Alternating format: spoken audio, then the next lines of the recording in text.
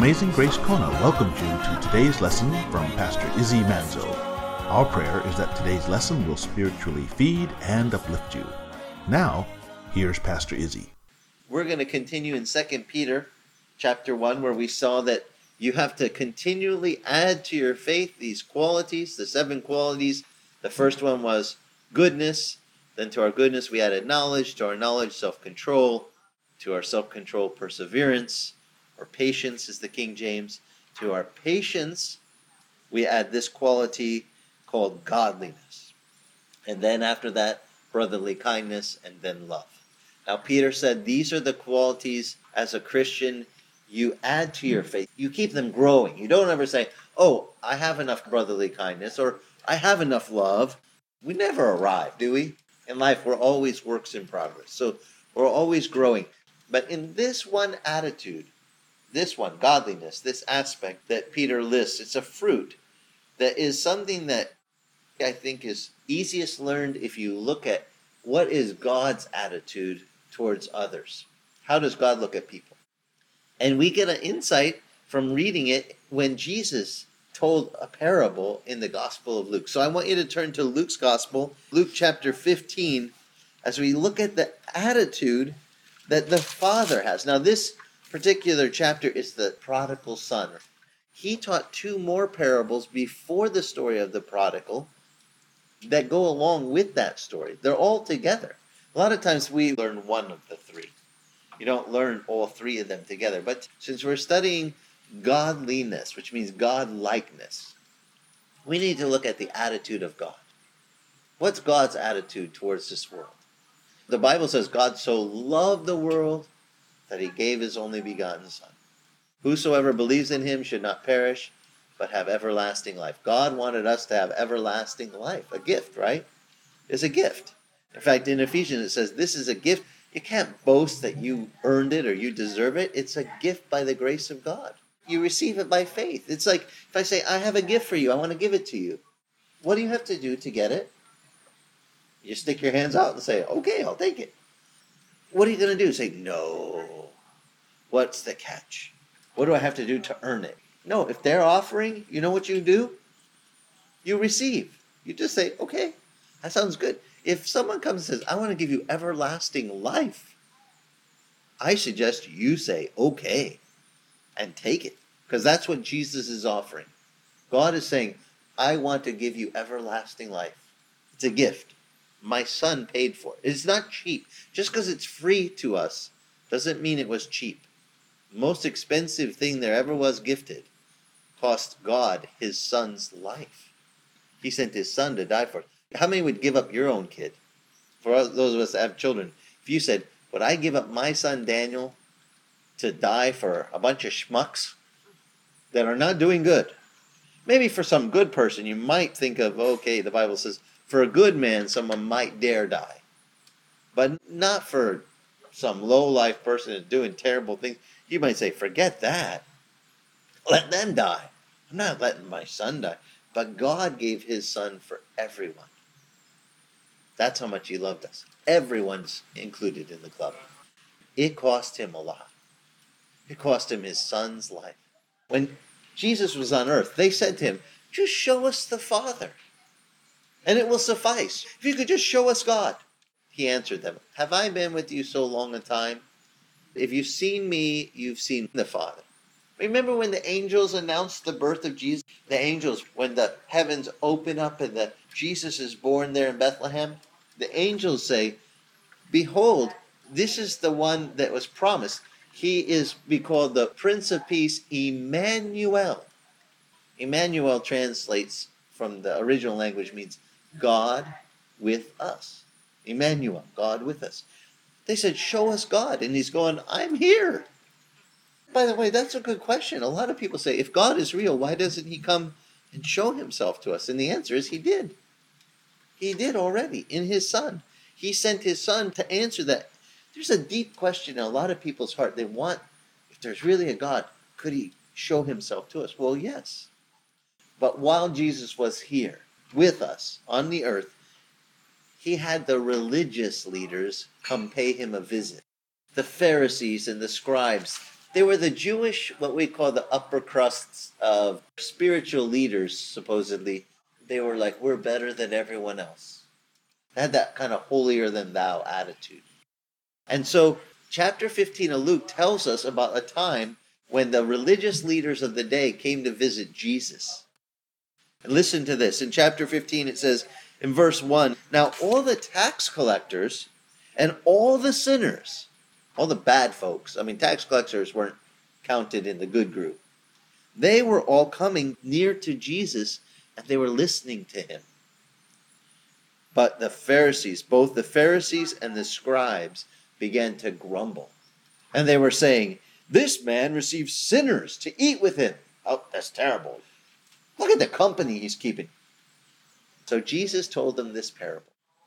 He said to them, what man amongst you, if he has 100 sheep, and one of them goes missing, will not leave the 99 in the pasture and go after the one which was lost till he finds it? Then when he finds it, he lays it on his shoulders, rejoicing. And when he comes home, he calls his friends together and says, hey, friends, neighbors, listen, rejoice with me. I have found my sheep which was lost. Jesus says, I tell you, if one sheep leaves your fold and you would go leave the 99 to go after a sheep, I tell you that in the same way, there will be more joy in heaven over one sinner who repents than over 99 persons that are righteous who need no repentance. In other words, you got to think, if you're willing to leave your 99 sheep to go chase the one wandering sheep, how does God look at the soul that has wandered, that is lost? Jesus says there'll be more rejoicing over that soul. You rejoice over a sheep. He rejoices over the soul that was lost. Now, isn't it interesting in the Psalms it says, we are called the sheep of his hand? And who's the good shepherd in that story? The Lord. The Lord is the good shepherd that would go after the wandering sheep. Light should have been going on. Hey, wait a minute. I know a psalm about that. But then he goes on, he tells another parable. He tells the parable of the woman that lost her coin. Now it says here, verse 8, or what woman, if she has 10 silver coins and she loses one, does not light a lamp and sweep the house and carefully search until she finds it? And then when she has found it, she calls her friends together and her neighbors and says, rejoice with me, for I have found the coin which I have lost. And in the same way, I tell you, there is joy in the presence of the angels of God over one sinner who repents. Who's he talking to? The religious guys, right? Do they care about the sinners that were lost? Do they care that the sinners that were lost, all the tax collectors and sinners that were coming and sitting there with Jesus, what do you think he was doing? The good shepherd is looking for the stray sheep. And he's got them coming to him to hear him teach them. But the religious guys he doesn't know what kind of people he has around him. Those are terrible people. And Jesus is trying to open their eyes. In heaven, just one of those sinners coming back, there's rejoicing. The angels are having a party. They must have been having a big party up in heaven. And Jesus is there with a whole bunch of sinners that have, they were probably what we call the black sheep that wandered. But Jesus has got them back, and he's brought them back, and he's sitting there with them. But the religious guys, they don't see the good picture. Not through the eyes of the Spirit. They're just judgmental. What kind of people is he eating with? How terrible. So then Jesus tells them one more story. This is the one most people know from Luke 15, the one of the prodigal. Jesus went on to say, there was a man that had 2 sons. And the younger said to his father, Father, give me my share of this estate that falls to me. So he divided his wealth between them. And not many days later, the younger son gathered everything together and went on a journey into a distant country. There he squandered his estate with loose living. Now when he had spent everything, a severe famine occurred in that country, and he began to be impoverished. He's broke. And now he went and he hired himself out to one of the citizens of that country, and that citizen sent him into his field to feed the swine, the pigs. and he would have gladly filled his stomach with the pods that the pigs were eating, and no one was giving him anything to eat. And when he came to his senses, he said, "How many of my father's hired men have more than enough bread to eat, but I'm here dying with hunger? I will get up and I will go to my father, and I will say to him, 'Father, I have sinned against heaven and in your sight. I am no longer worthy to be called your son. Just make me one of your hired men.'" But verse 20 says, when his father saw him afar off, he felt compassion for him, and he ran and he embraced him and he kissed him. He hugged him, he grabbed him and kissed him. He was so happy to see his son. And the father said to the other slaves, "Quickly, bring out my best robe and put it on him, and put a ring on his hand and sandals on his feet." Here he comes back, he doesn't even have shoes on his feet. Put some clothes on him, and bring the fattened calf and kill it, and let us eat and celebrate. For this son of mine was dead, and he has come to life again. And he was lost, and now he has been found. And they began to celebrate. When he embraced him, the son told the dad, "Dad, I sinned against heaven and in your sight. I'm no longer worthy to be called your son." Now, the dad's attitude is what we have to pay attention to, because Jesus is telling a story about the father. What was the father's attitude toward the son? Was the dad's answer, "Yeah, you're right. You blew half my money. You're a rotten kid. I'm not even going to call you my son. I might let you work for me." Is that what he said? No. He said, "Go kill the fatted calf. Get my best robe, put it on him. Get my ring, put shoes on his feet. Take care of this is my boy." And the father said, "This son of mine was dead, and now he's come to life. He was lost, now he is found." And they began to celebrate. This is the key. The Father cares about the ones that are lost when they become found. Well, Jesus just said the angels rejoice when the woman found her coin. So do the angels rejoice when one soul comes back. Here, Jesus shows the Father too rejoices. Not just the angels. God the Father, I believe, every time a sinner repents, he goes, "Rejoice, let's have a party, time to celebrate." Now the older son, he's outside, and he hears all the commotion. And so he comes toward the house, and he hears music, he hears dancing, and he summons one of the servants, and he begins inquiring, "What's going on? What can these things be?" And the servant said to him, "Your brother's back, and your father has killed the fatted calf, because he has received him back safe and sound." But the older brother was angry. So the father went out to talk to the older brother. In verse 28 it says, "And he began to plead with him, saying, 'Come on, come in.' And he answered and said, 'Father, look, for so many years I've been serving you. I never neglected a command of yours, and yet you've not even ever given me once a young goat so that I might celebrate with my friends. But when this son of yours, who devoured your wealth with prostitutes, comes back, you kill the fatted calf for him.'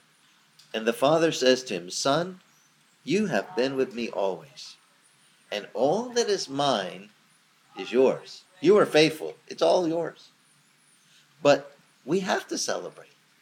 We have to celebrate, and we have to rejoice. For this brother of yours was dead. Now he's begun to live. He was lost, and now he's found." See, to the Father, the attitude of the lost being found, the one who's dead being brought back for life. The Father says that's cause for celebration. But remember, Jesus is talking to the religious, snooty guys. And they're not picking up on that. All the people sitting around were all of the ones we would say are the lost.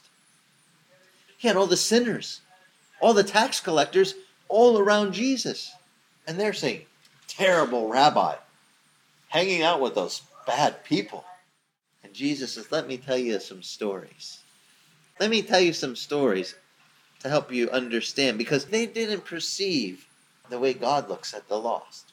The Lord, when he looks a lost one wandering sheep, would the Lord leave the 99 in the pen and go chase the one that's lost? Yeah. Jesus is already sitting with all those lost sheep, taking care of them. getting them back. And the religious people are going, what a waste of time. Look at this rabbi. He shouldn't be doing this. And I'm sure by the time he got to the story about the older son who was there all the time, do you think maybe he was looking at some of them? I just have a sneaky suspicion that Jesus looked right at those guys. Like, you were with me always.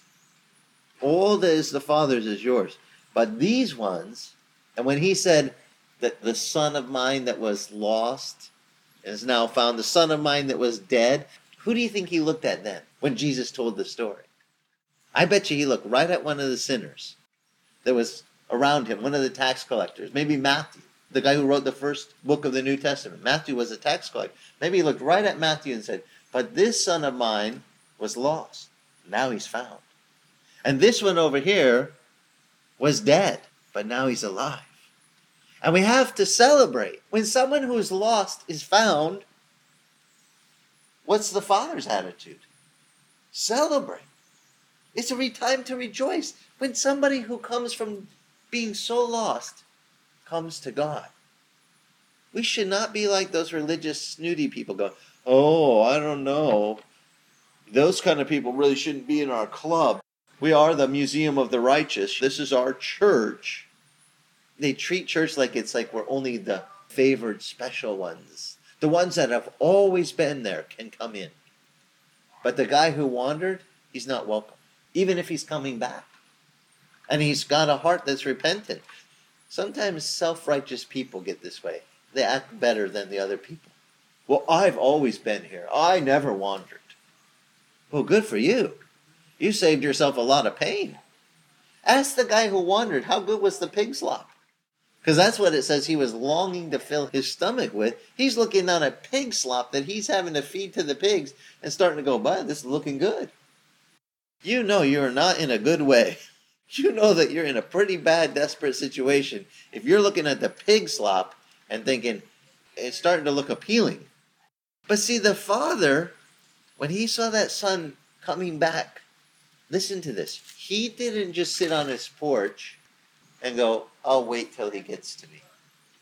No, he got up, he ran to the son, and he embraced him, he hugged him, he kissed him. This is my son. How about if people that were not doing so well and they came to the church and they were greeted like that? I think the church, we're not really godlike in our attitude, because I think that's the attitude. Jesus was trying to teach the attitude of the Father to the religious leaders that were there. And the Father's attitude is he rejoices. He celebrates over a lost one being found. He celebrates over a dead one coming to life. But we go, I don't know. They weren't in the club from the beginning. I don't think they should be allowed to go on a retreat. How about you take the one that was lost and has been found and have a party with them? We should have a prodigal son party. PSP. We'll just text it. PSP party. Because that's the attitude of the Father. If only we would treat people with such a love that the Father runs and hugs the Son. The shepherd takes the sheep and puts it on his shoulders. He doesn't go, don't touch me.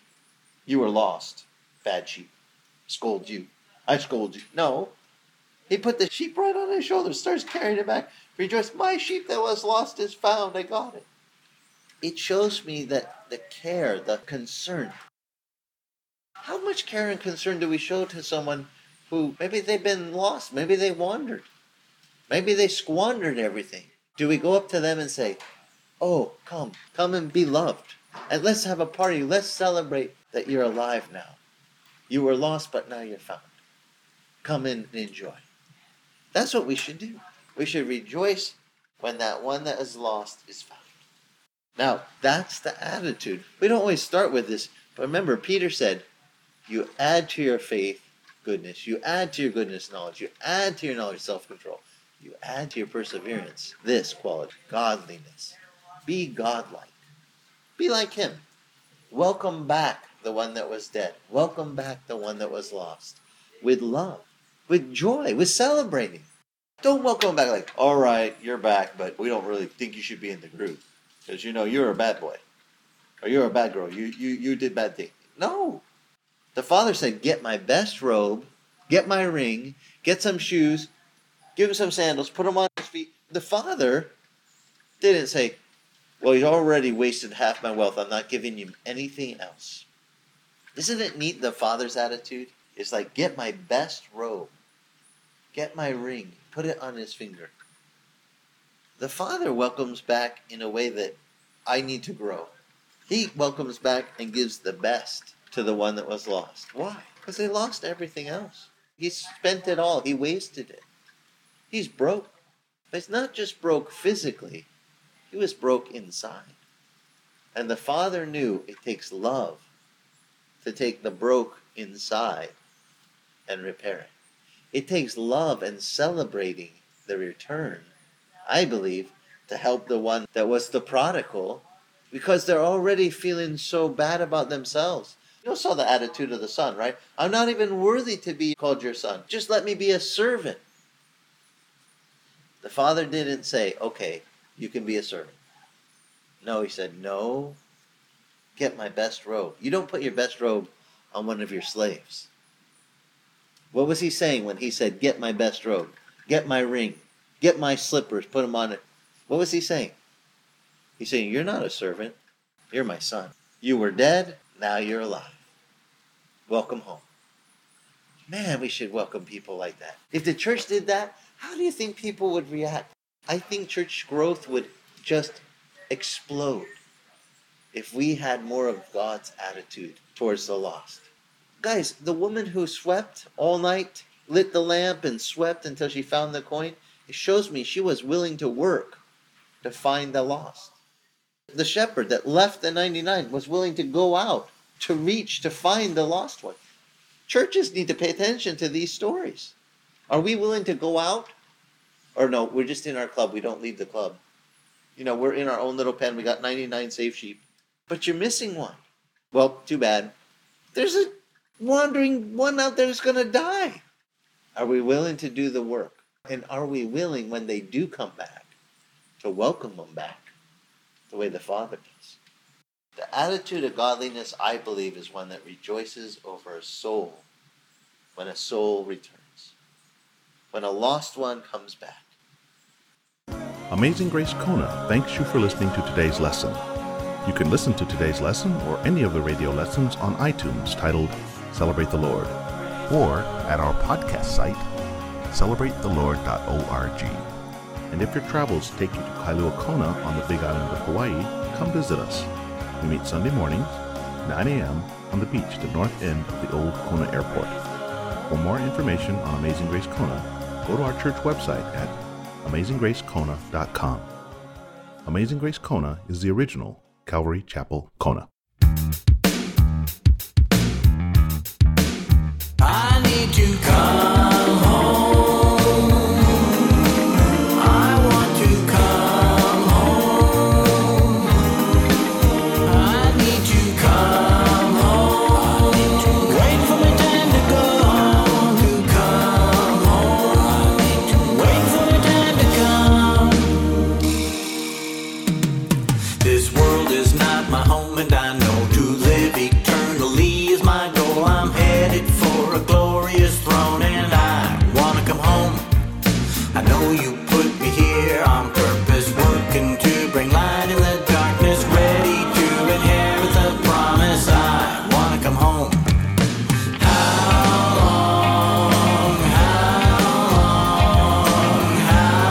long must I stay here? I need to know my time is gone, and I wanna come home.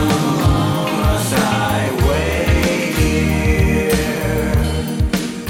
I need to come home. I want to come home. I need to come home. Wait for my time to go. I want to come home. Wait for my time to come. When my life becomes a bit weary, when my path is hard to see clearly, when my tank is running on empty, I wanna come home. I don't want to cry and complain. It's just that life's become